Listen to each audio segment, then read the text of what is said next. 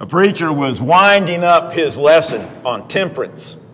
And as he was closing out his sermon, he said, we need to take all the beer in the world, throw it in the river. We need to take all the wine and the rum, the demon rum and all the whiskey and throw it into the river. He said, amen. He said, we'll now have the closing song. Song leader stood up. He called out that great hymnal, number 126, and they began to sing the hymnal. Shall we gather at the river?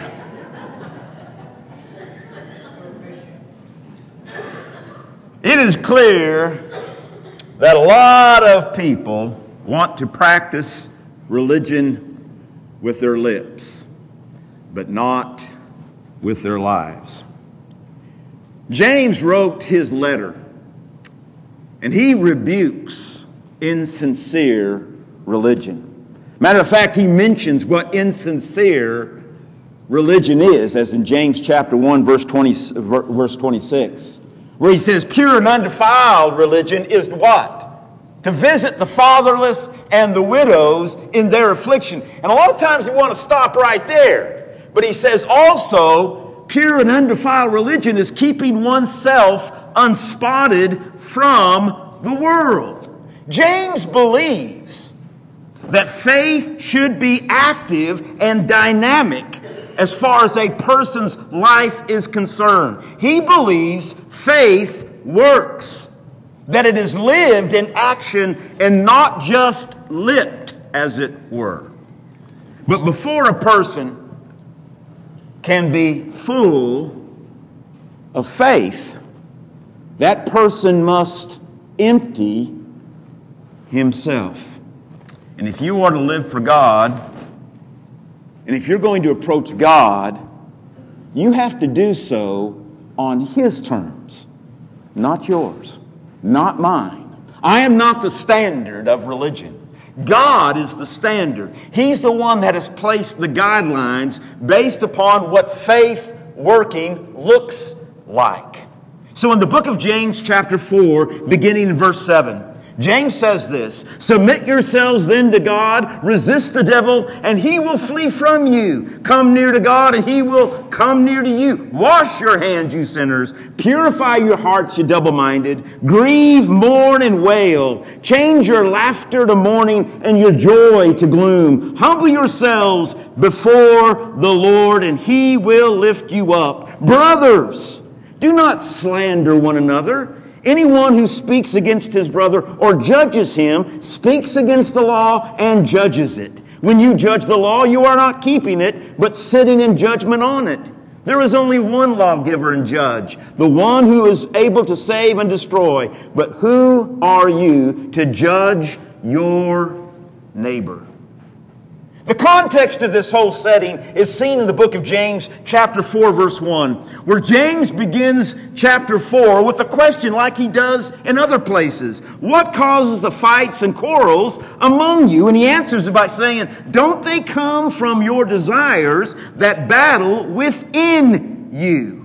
The reason why we have wars and fights and we can't get along and there's constant conflict is because of what's the war that is going on in our own lives. That's the reason why people are still at war with God. Me, at times, I find myself being at war with God at times. And if there is any area of my life that I refuse to yield to the lordship of God, there's always going to be conflict and war. The hinge of this section of Scripture is verse 6. The hinge of this section of Scripture is verse 6. It's the pivotal point of this section. In the first previous 5 verses of the book of James chapter 4, he talks about what causes the wars and the problems among us as far as fighting and things of this nature. And then in chapter 4 verse 7, he begins to declare how we take care of that problem. But verse 6 is the pivotal passage between those two sections. And notice what he says in verse 6. But He gives us more grace. That is why the Scripture says, God opposes the proud, but He gives grace to the humble. You want to stop the wars? You want to stop the infighting in our families, in the church, between people, between political parties? The only way that's ever going to take place is if we first learn how to submit, to humble ourselves before the God of creation. Do you know what the word submit means? How many of you were in the military? For those of you that are in the military can appreciate this term because it's a military term. It means to get into rank. It means to align yourself. It means to form yourself under the command and the authority of another person. Anybody that's been in the military understands the importance of the chain of command. About those who have the authority and how we are to rank ourselves under those who are in authority. And James is telling the Christians here that he's writing to, you want to stop the war and the fighting? The only way that's going to happen is if you get yourself finally in line with the Lord and Savior Jesus Christ. Rank yourself underneath. Have you ever had a car? And you're just driving that car down the road and all of a sudden the steering wheel's shaking like this and it's wanting to pull to the right or it's wanting to pull to the left. Now, I'm not a mechanic, but I know one thing about that problem. My car is out of alignment. And you're going to have to take it to a mechanic. My dad didn't because he could do it himself, but you normally have to take it to a mechanic so they can get your tires in line with one another. And if you continue to drive your car that way, what happens? Man, you prematurely wear out the tires. You start getting knots on the inside and you start getting this wobbling and this judder in your car. And the only way to correct the problem is take it to an authorized mechanic so you can get that front end aligned. That's the same way it is with us. We find ourselves being out of line. The reason why we have arguments and disputes and quarreling against one another, in our families, with our neighbors, with other people, is our lives are not aligned under the lordship of Jesus Christ. And James says, if you want to correct that problem, you need to get yourself aligned under the Lord Jesus Christ. Now that's a simple answer, isn't it? Just get yourself aligned. But it is not easy to do. There is another passage in the Old Testament that rivals this one, that seems to go hand in hand with this passage. It's probably a very familiar passage to all of us, but if it's not, it's 2 Chronicles chapter 7 and is in verse 14. This is what the Lord God said to His people. If my people who are called by my name will humble themselves and pray and seek my face and turn from their wicked ways, then will I hear from heaven and forgive their sin and heal their land. Who does God say is going to be given grace? In verse 6. God opposes the proud, but He gives grace to the humble. And then in verse 10 He says what? Humble yourselves therefore. Humble yourselves therefore before the Lord, and He will lift you up. I'm going to ask you a question. According to James 4 and 2 Chronicles chapter 7, whose responsibility is it to humble ourselves? Now, can God humble me? Oh, yeah. If you want to take a look at a picture of God humbling you, go back to the book of Daniel chapter 4 where we see a king who for 7 years walked around like an animal, eating the grass like an ox, with the dew of heaven falling upon him. and his nails growing as long as an eagle's claws, because he dared to proclaim himself, as it were, a god. And God gave him 7 years to think about that decision. And he humbled that king. How about the Apostle Paul? Was the Apostle Paul humbled? Yeah. Read 2 Corinthians chapter 12 when you get a chance. Paul was lifted up into the third heaven, and he saw things that he could have been pride-filled with, things he was not allowed to talk about, glorious things. And the Bible says that God sent upon a messenger from Satan to keep him humble. And I believe it was some type of physical problem that Paul had, and he prayed to God 3 times, Lord, take this from me. And God said, nope, my grace is sufficient for you. So the responsibility of humbling falls upon me. Humble yourselves under the mighty hand of God, and He will lift you out. But to do that means you've got to be willing to raise the surrender flag. Means that you need to sue, as it were, for terms of unconditional surrender. The problem is that we are not very good at surrendering, are we? We like our power, we like to force our rights, we like to do what we want to do. And if you and I are going to humble ourselves, it means total, 100% unconditional surrender to God. Now, we work out surrenderings and peace initiatives with our spouses at times, with our kids, with our neighbors, but typically they are not unconditional surrenders. There's a story told of a great evangelist and Bible teacher and Bible scholar. His name was Harry Ironside. And he told a story on himself that he was getting kind of concerned because of his giftedness and his ability to write and his ability to speak and things of this nature were causing him to maybe his ego to get a little bit blown out of shape. And that he thought he maybe needed to humble himself. And so he sought out a dear friend and got advice from that friend. That friend said, Harry, you really want to humble yourself? And he said, you better believe I do. I think my ego is getting a little bit large here. I need to humble myself before God. He says, I'll tell you what to do then. I want you to go get yourself a sandwich board. Does anybody remember what a sandwich board is? All right.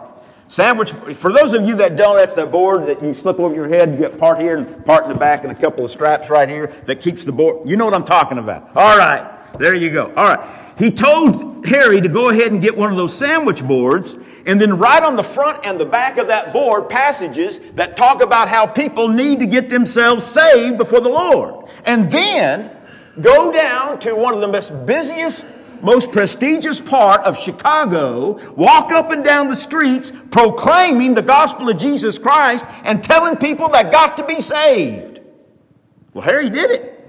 He went up and down the streets proclaiming how they needed to be saved, how they needed to repent, obey the gospel of Jesus Christ. And man, the cat calls came.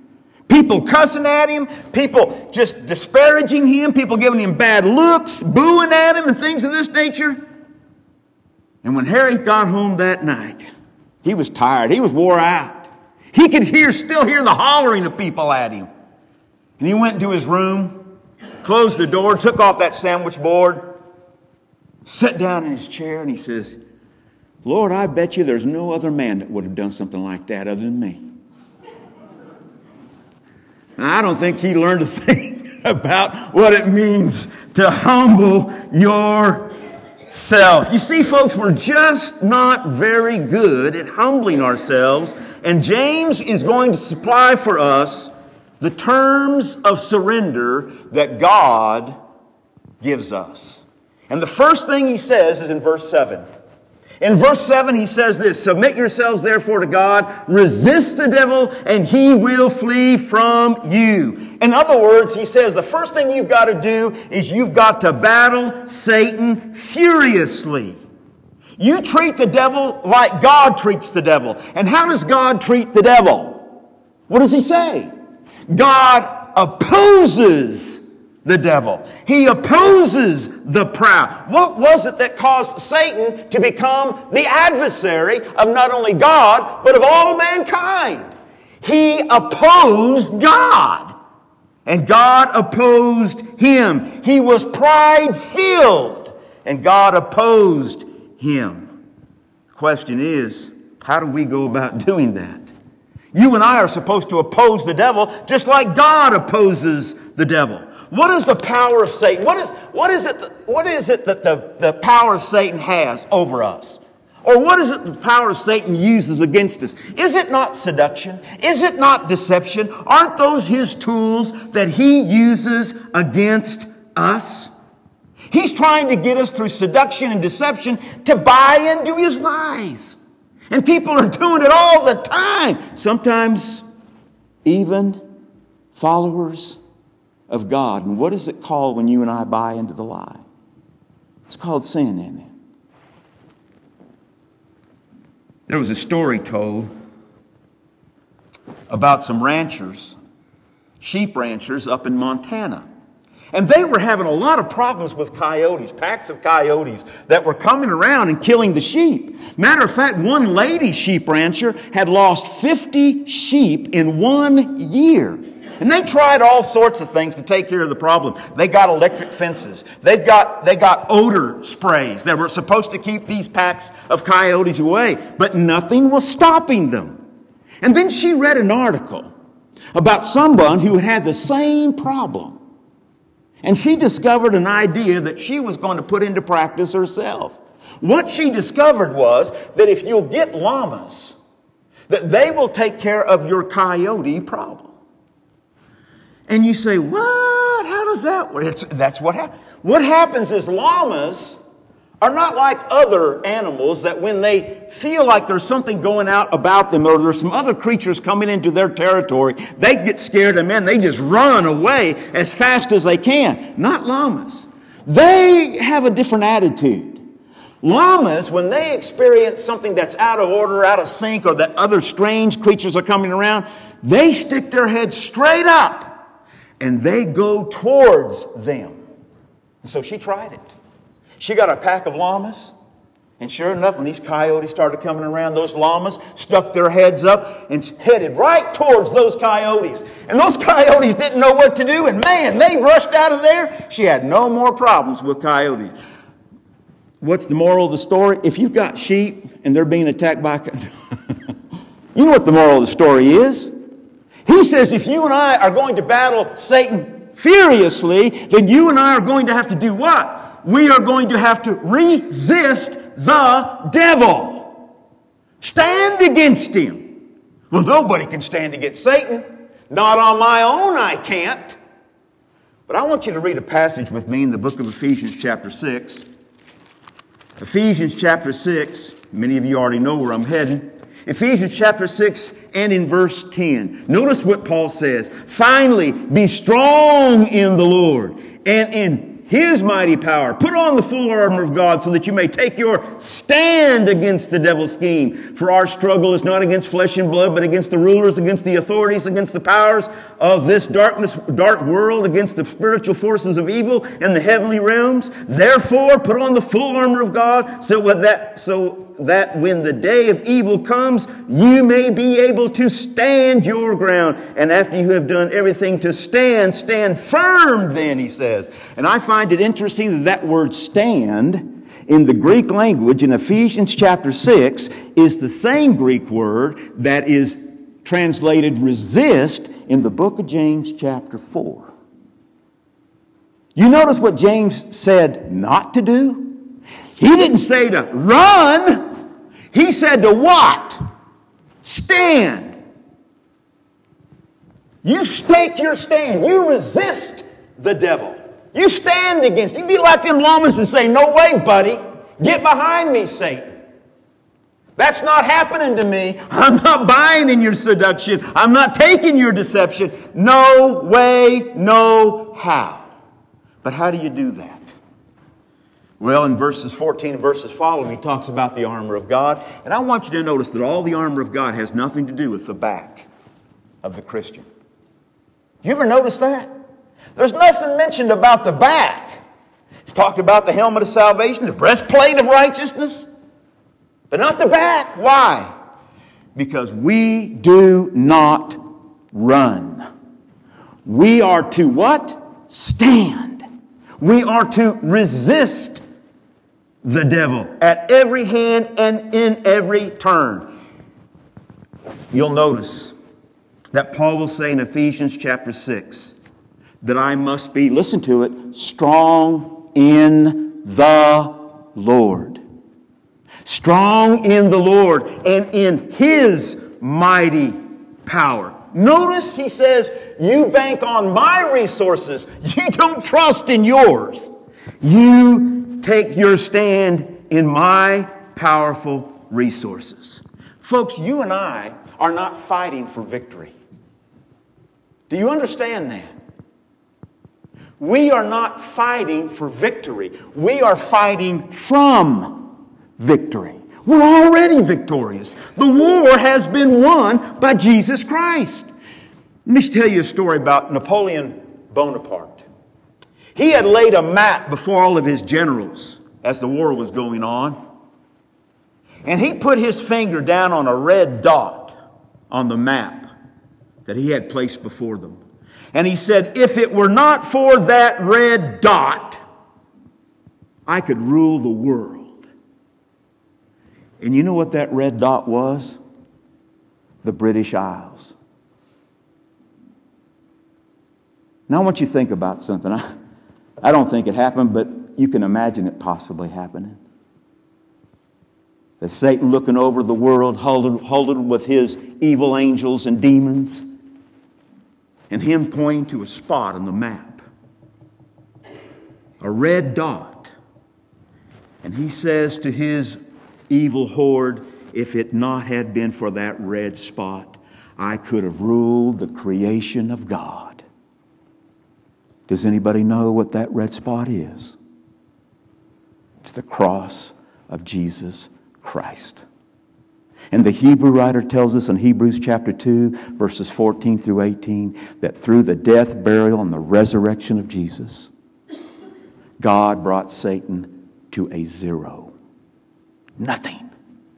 Crushed his head, just as he forecasted in the book of Genesis chapter 3 and in verse 15. Folks, we stand in that victory. And if you are going to be part of the victorious celebration, it comes by kneeling at the cross.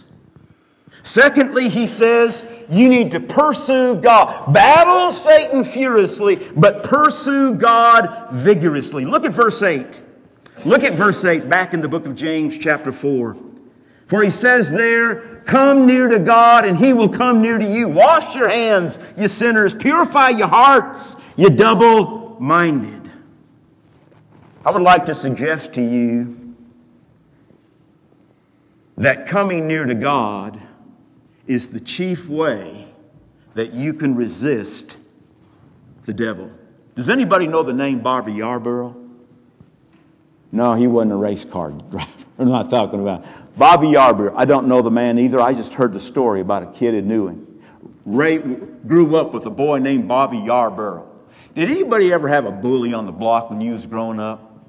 Well, to this kid here, Bobby Yarborough was the block bully. And this boy was talking about when he was growing up, he had some friends, and they'd take mini bikes out to this vacant lot. And man, they would drive their mini bikes around and have a lot of fun until Bobby Yarborough showed up. His dad had bought him not a mini bike, but a motorcycle.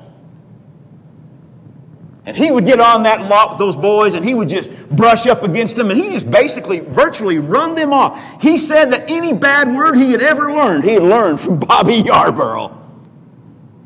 I mean, this guy was a mean dude. Until one day, That boy says, I remember one day my dad came down to that lot with us while we rode our mini bikes. And he said, Bobby Yarborough didn't come near to us. And he says, I found out one thing.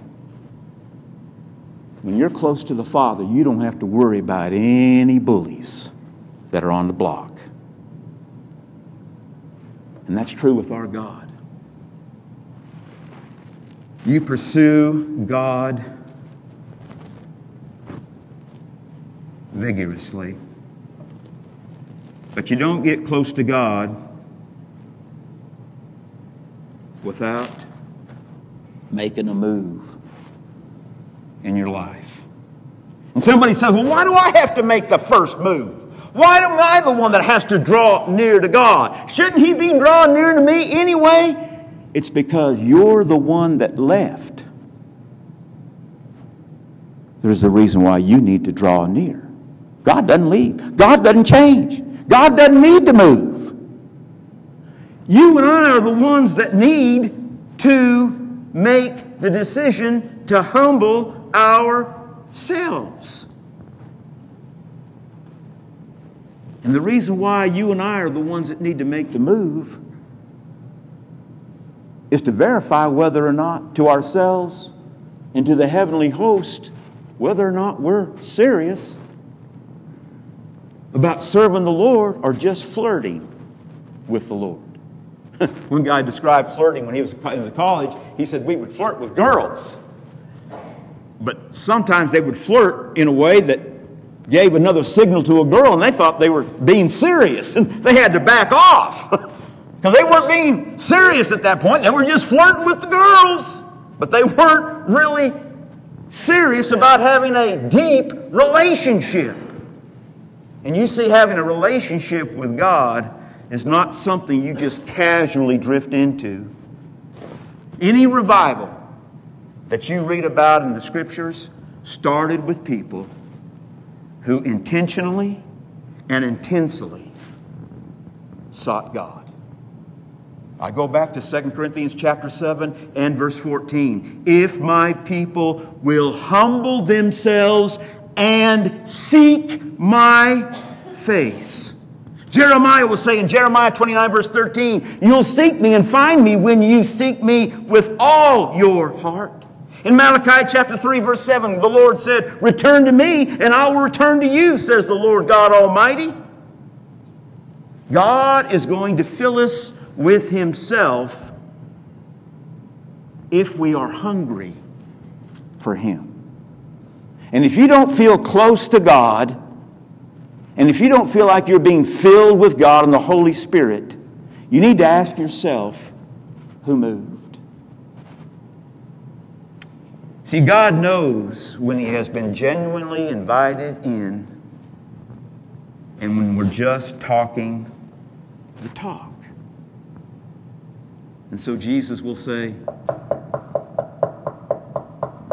I stand at the door and I knock. But to open it, it has to come from the inside. It has to come from within me.